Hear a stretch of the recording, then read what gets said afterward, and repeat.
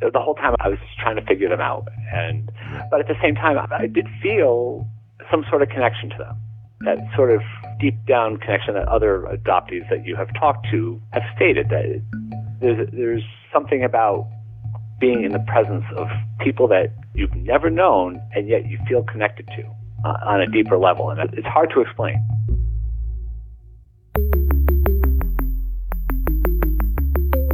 Who am I? Who am I? Who am I? Who am I? Who am I? Who am I? Who am I? This is Who Am I, Really? A podcast about adoptees that have located and connected with their biological family members. I'm Damon Davis, and today you'll hear Jonathan's journey.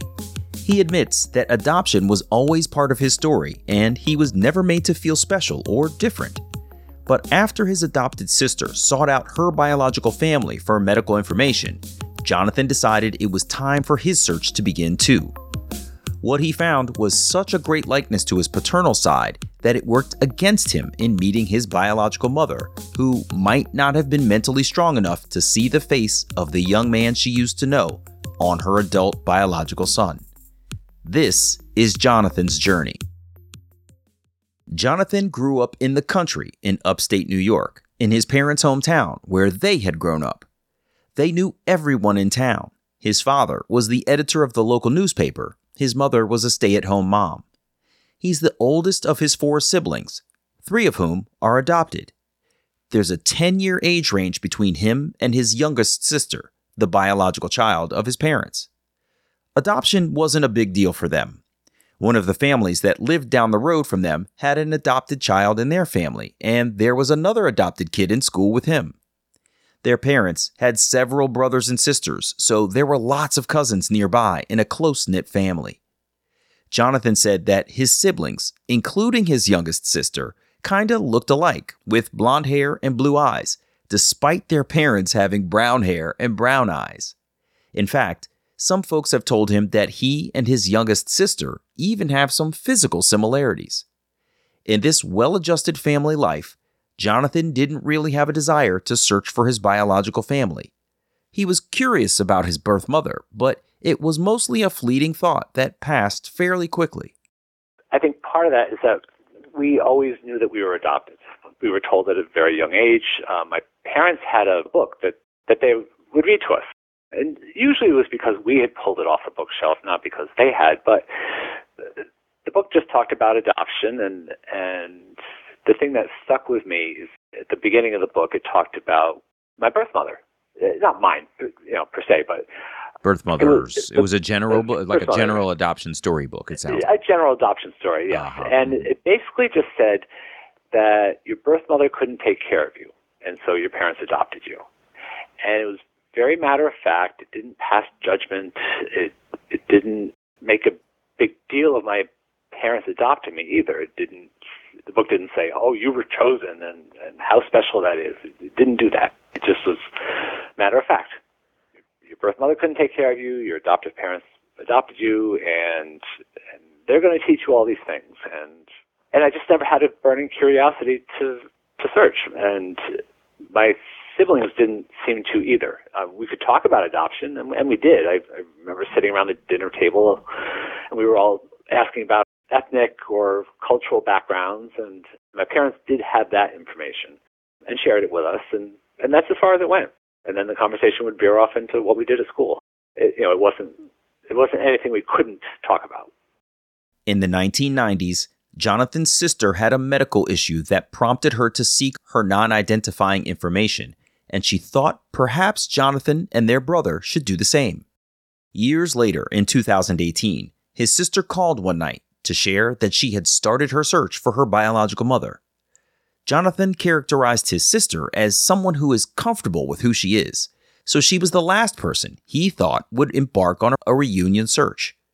She was in contact with a distant cousin who was helping his sister as best she could. Her search made Jonathan think to himself that he should start searching right away. His non-identifying information had revealed that his birth mother was 29, his birth father was 39, and his birth father was married with 2 children.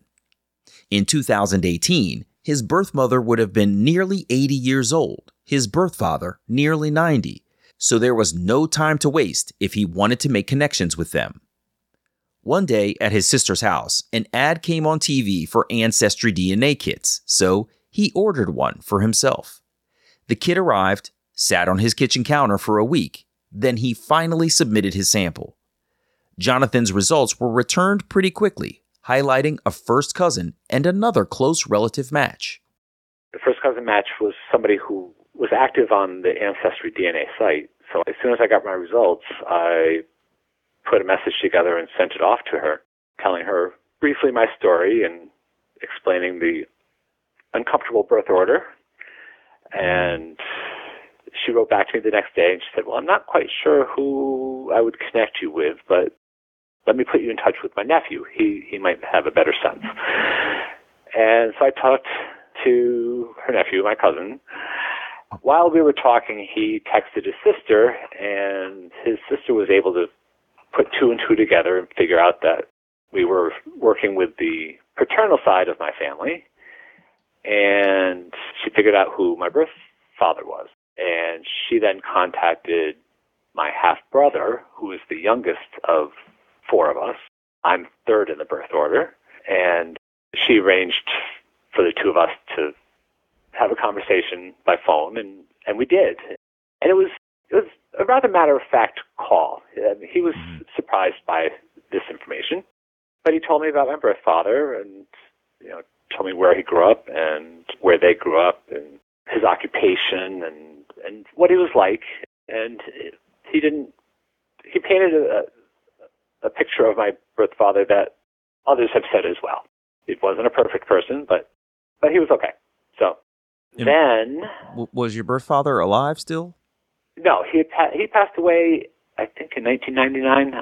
So anyway, my half-brother contacted my two half-sisters who are older than me, and I got a friend request from the younger of the two.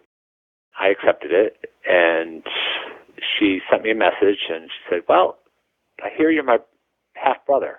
I don't like change, so it's going to take a little getting used to, but why don't we talk next week? Now, on my Facebook page, I had a picture of me just looking straight on, like no other people in the picture. It was just me.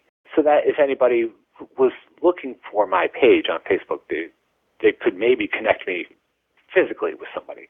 So my sister had seen my picture.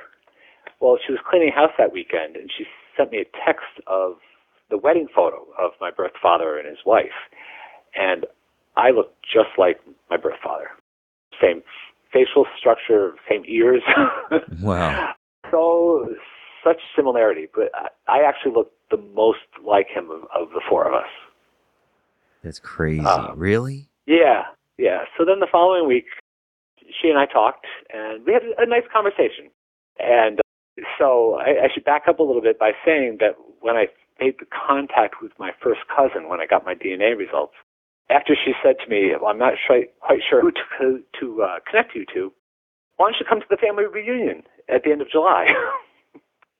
Now, this was, wow. I think, late April or May. I just sort of put her off on that. I was like, yeah, maybe it's too soon. Right. And like, hey, maybe I need to figure out who I fit in with, because I'm not just going to show up. Here I am. Yeah. Parachute into this thing where there's a whole existing family dynamic and you're the new guy. Yeah. Yeah. Somebody claimed me, but in the conversation with my half-sister, she did invite me to come. And I said yes. Jonathan was in contact with his younger half-brother and his half-sister, the middle child in his paternal family. But he hadn't been introduced to his older sister yet, and he detected that she might not be as accepting of his emergence. It wasn't explicitly stated per se, but a feeling Jonathan got. He identified his older sister's Facebook page, but Jonathan didn't send a friend request. Then, a week before the family reunion, the woman sent him a Facebook friend request, which he accepted. They didn't have an online conversation, they just connected. The reunion was being held 6 hours from his home south of Syracuse, New York, so Jonathan drove halfway there to his own adopted sister's house to spend the night. The next day, he drove the final 3 hours alone to his paternal sister's house before the reunion. He said he wanted to make sure he had his own vehicle there, so if things went poorly, he had the freedom to bail out. The brother, who lives in the South, didn't attend the family reunion that year, so the day of the event, Jonathan drove to his middle sister's home to meet her and their oldest sister. And I got out of the car, and I was met with open arms and hugs and smiles, and so nice to meet you. And it was really a very nice experience. Wow. Because, given the fact that I'm third in line, they clearly know why. Right. I'm on the scene, and that it's not flattering to our father. But I think the fact that he was deceased made that easier. So we were chatting for a little while, and my oldest sister pulled me aside. She actually pulled me behind the garage to have a private conversation. And she told me that her mother had a conversation with her and said, someday another sibling might show up.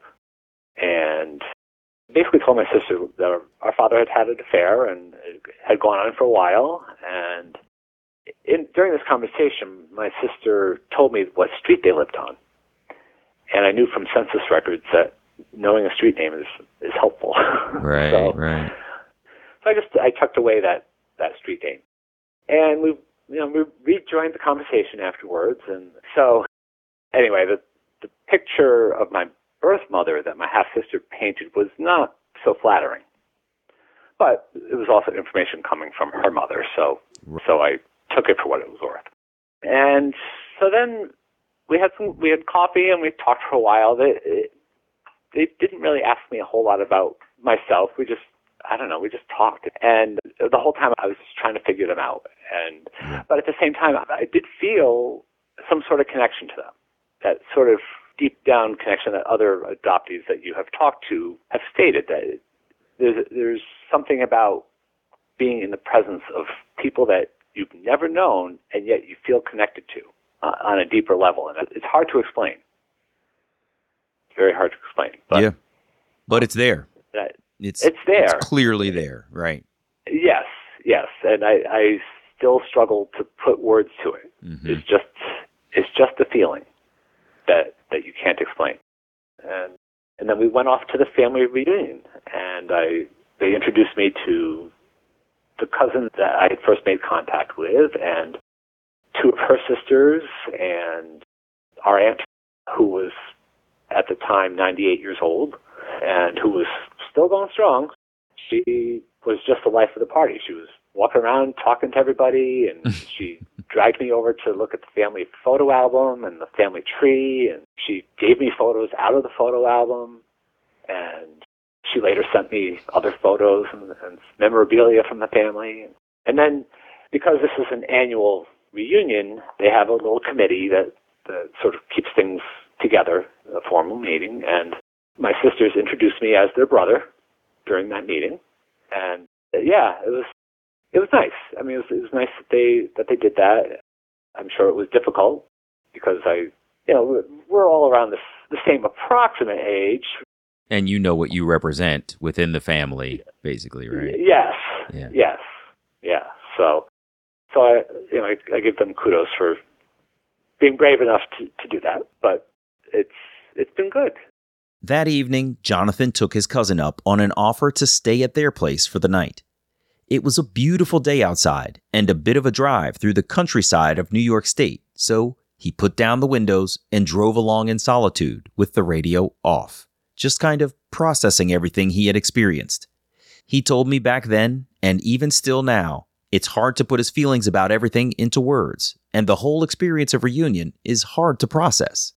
There's a feeling of, I belong to these people, and there is some sort of connection that is made that is very hard to describe to people that haven't gone through it. Because I did feel a connection to them, and yet I didn't know them at all, and I still don't know them well because we live 6 hours apart at least.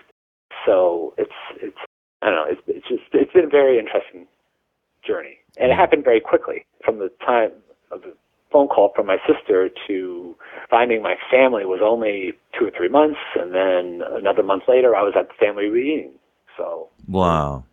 it was very quick, and it was just fortunate that I had a first cousin who was on Ancestry. Mm-hmm.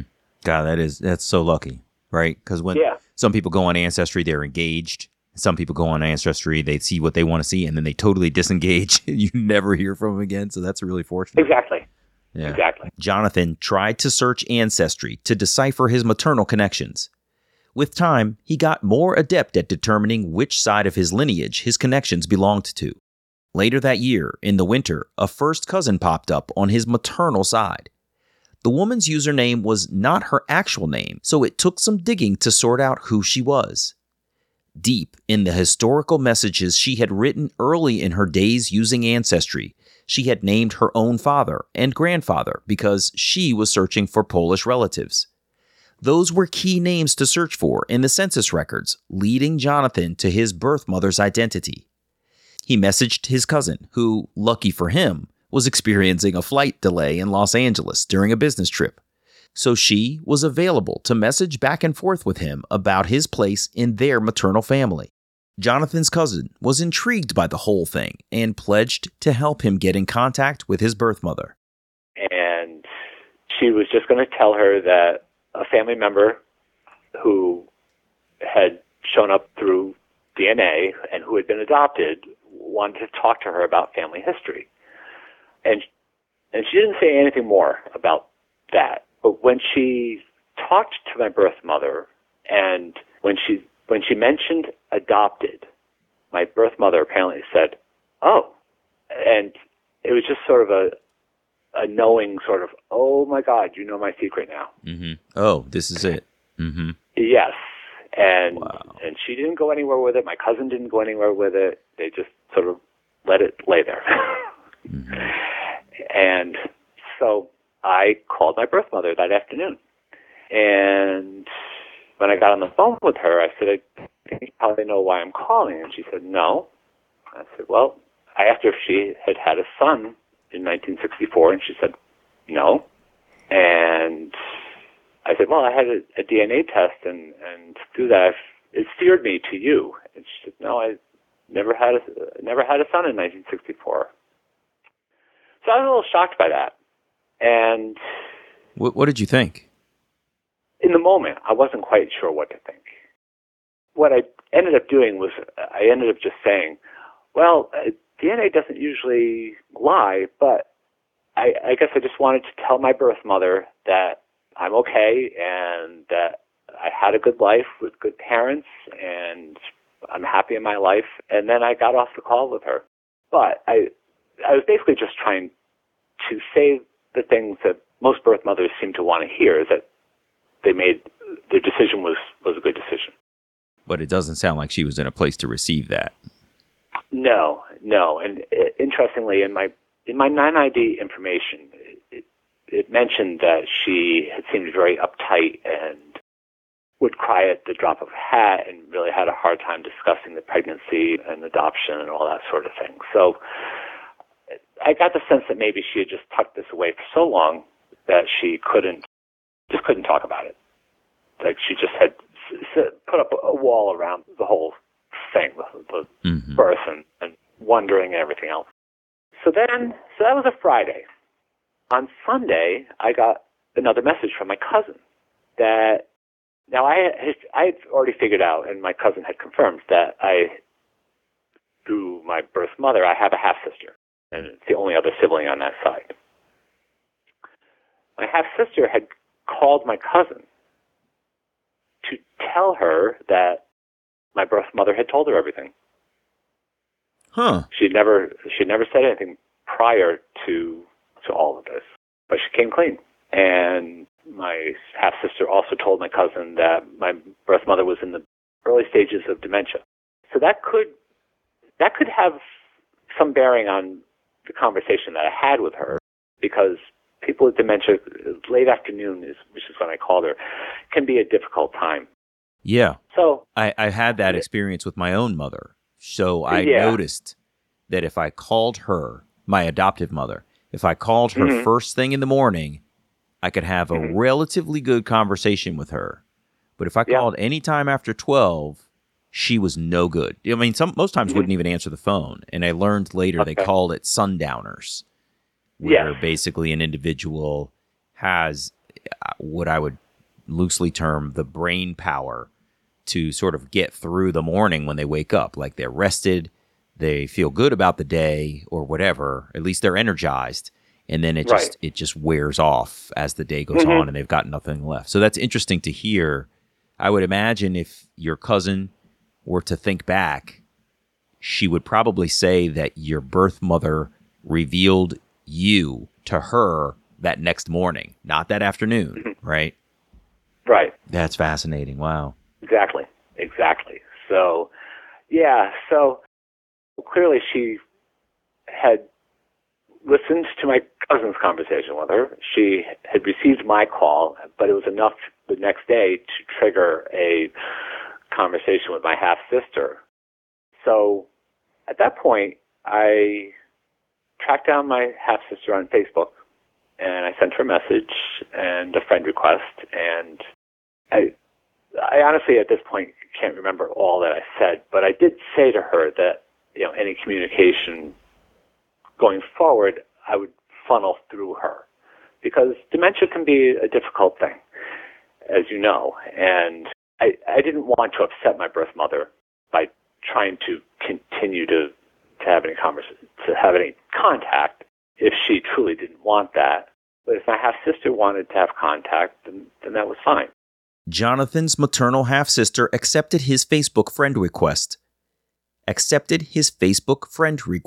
and they began to chat. He described his family, talked about where he had attended college, where he lived, and what kind of work he had done to help her get familiar with his story. Jonathan sent her a letter with several photos from early in his childhood to the present day of their connection. He worded the letter in a way that if his birth mother ever read it, he hadn't said anything he was uncomfortable with her reading. He told his half-sister he would be in the area in a few months, so if they wanted to meet, it would be convenient. Jonathan's half-sister didn't respond to his suggestion until the week before he was going to be in town. And she said, in her response, I don't think we should meet right now. I've got a lot going on and so forth. But I also interpreted it to mean that she didn't feel like she could meet me right now, with our mother not wanting to have contact. Yes. And so when I replied back, I just sort of gave her the out. I said, I can understand the hard place you'd be in to meet me and not be able to share that. Yeah. So, we just kind of see each other's posts on Facebook, and, we'll hit like every so often or make a very brief comment. If I posted a picture of my dog, she might say, oh, how cute, or that sort of thing. But we've never had a conversation. We've never talked on the phone. That may come in time. In my mind, I've sort of envisioned a time where birth mother's dementia gets to a point where she doesn't recognize anybody. And like I said, it's sort of planning ahead. If it ever came to it that my sister said, well, if you would like to meet her and just be in the same room as her, we could do that. I think I would actually have to decline, because as I've said before, I look so much like my birth father, and I look the way my birth father looked when they knew one another. And I think it could be very jarring. Wow. That's really interesting. Yeah. Yeah. You're right. Especially if you catch her at a moment of lucidity, that could be a shock. Right. And you could literally be mistaken for him almost, if, depending upon how her mind is working right now. That's really fascinating. Yeah. Huh. Yeah. And that I think would be so upsetting. I can't imagine. I mean, with dementia care, you just try to make things good for people. That's right. There's no need to upset the apple cart. That's right. That's right. You kind of got to meet them where they are, let their reality be what it is, and see where it jives with your own. And in the places that it does, that's awesome. And when it doesn't, you just kind of have to roll with it. Right. Yeah. And as much as I would, I certainly would like to meet her, but if it was to be an upsetting thing, then no, it's not to upset somebody. Mm-hmm. That's not who I am. I started this conversation by saying I never had a burning desire to look. So the desire is certainly there to meet, but at the same time, I don't need to upset people. So there's a chance then that you might never meet her. Right. It's likely that I will never meet her. Jonathan holds out hope that perhaps one day he'll meet his sister. It turns out that both sides of his biological family live in the same town, but he's never told his paternal side that he has identified the maternal branches on his tree. They might figure out that they know one another, so revealing that connection might create awkwardness between the families. You've probably sensed from listening to Jonathan that he doesn't want to create awkwardness for anyone. Thinking about how Jonathan shared his journey to reunion with his adoptive family, he told me the search started after his adopted father passed away. I think he would have told me that he was okay with the search.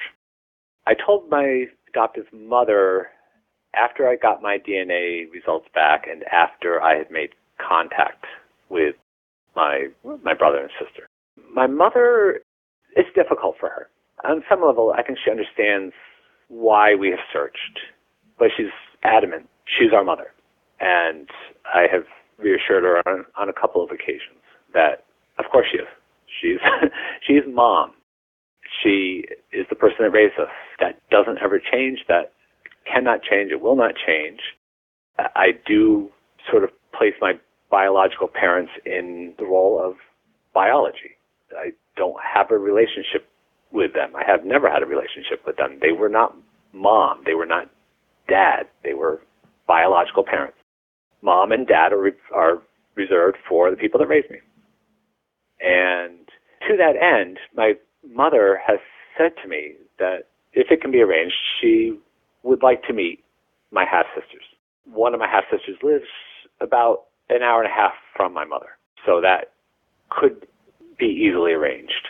And she said, Jonathan, I'm just trying to digest this and understand it and be along for the ride in a way that is supportive. Mm-hmm. So she may not be happy that our searches have gone on, but she's trying to understand it and is willing to put herself out there. It is admirable, yeah, because not everybody can do that. Yeah. And as you say it, I realize she is in the position of having had at least 2 adoptive children go through their search and reunion journeys. So, well, I will say it's actually 3. All 3 of us have gone through the search, and my brother and his wife have done the searching as well. And again, that's their story to tell. And it's hard because my parents were always told that this information will be sealed away and never to be revealed. And these kids are yours, and nobody's ever going to come forward. And now we have gone out and easily searched. I mean, David, my search was 2 months. Wow. At the most. Mm-hmm. Yeah. Maybe 3 months, and it went from the phone call with my sister to just a few months later talking with my brother and sister on the phone. Mm-hmm. It wasn't a long incredible search. Yeah. But I got lucky. So, yeah. I will tell you that when I was a kid, I was probably about 13 years old. The Catholic newspaper in Albany interviewed my family. We were all there for the interview. And my mother told the interviewer that for many years, her heart stopped every time the doorbell rang. Wow. Because the people that knew us, when they came to our house, they knew to come in through the garage. And if the garage door was closed, they would just hit the button for the automatic door and let themselves at least into the garage that way. People that didn't know us, would go to the front door. And she was just always afraid that my birth mother would be standing at the door wanting her kids back. Yeah. That must have been really hard. Yeah, it took a long time for her to move past that.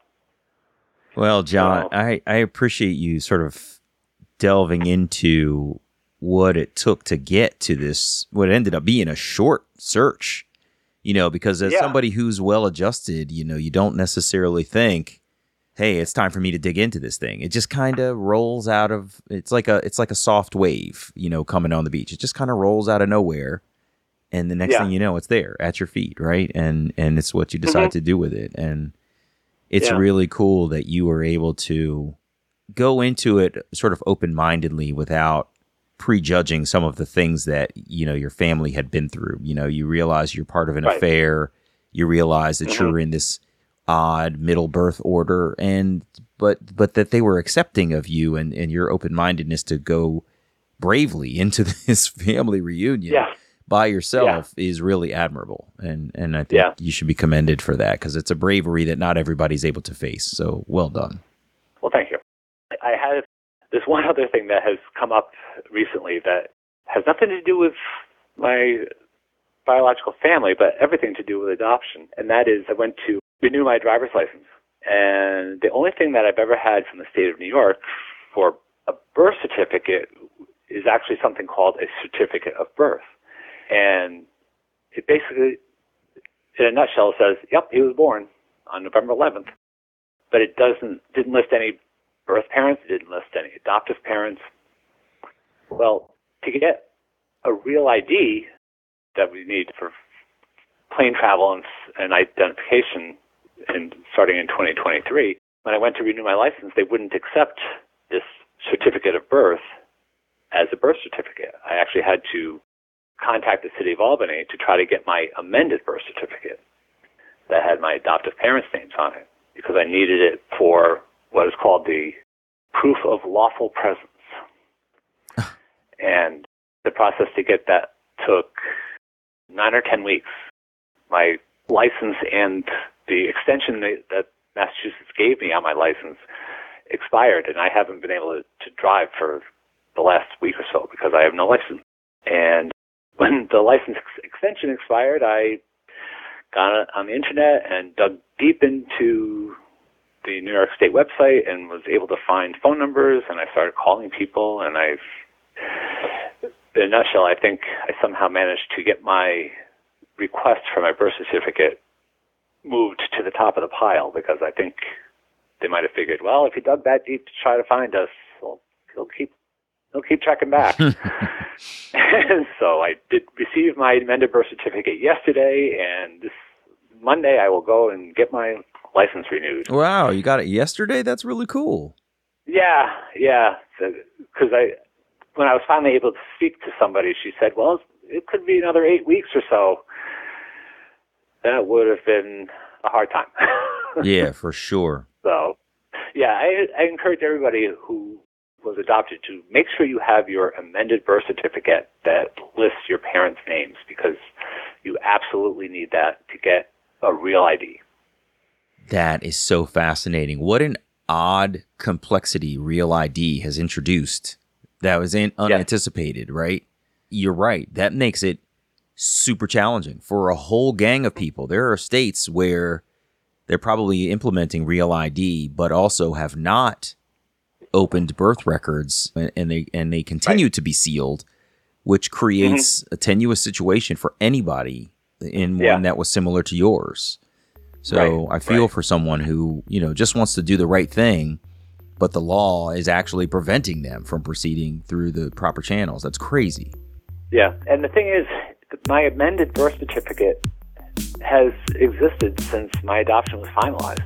It was just never forwarded to my parents. It was sitting there. They just had to find it, make a copy, put a seal on it, and get it out to me. But that's crazy. Why that never happened back in 1966 when my adoption was finalized, I don't know. Yeah. Fascinating. Wow. Jonathan, I appreciate it, man. Thank you again. This has been great. All right, no problem. Man. You take care. All the best, all right? Okay, Damon. Thank you. Bye-bye. Goodbye. Hey, it's me. Jonathan had one of those upbringings that really didn't force him to think about searching for his biological family. But as he admitted, the search was so easy because he was lucky that he had relatives on the Ancestry platform already. He said two things that were almost in conflict with one another. One, that he looks so much like his birth father.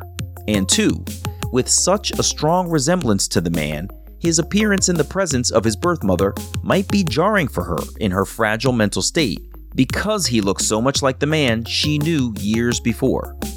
I've heard a lot of reasons why adopted people might not choose to or might not get to meet their biological parents, but never anything quite like that. It strikes me as a cruel irony in Jonathan's reunion. I'm Damon Davis, and I hope you found something in Jonathan's journey that inspired you, validates your feelings about wanting to search, or motivates you to have the strength along your journey to learn. Who am I, really? If you would like to share your adoption journey and your attempt to connect with your biological family, please visit whoamireallypodcast.com/share. You can follow the show at facebook.com/WAIReally. If the show is meaningful to you, you can support me with a contribution to keep it going on patreon.com/WAIReally. Please subscribe to Who Am I Really on Apple Podcasts, Google Play, or wherever you get your podcasts. It would mean so much to me if you took a moment to leave a 5-star rating there. Those ratings can help others to find the podcast too. And you can check out the story of my adoption journey, Who Am I Really? An Adoptee Memoir, on Amazon.com. I hope you'll add my story to your reading list.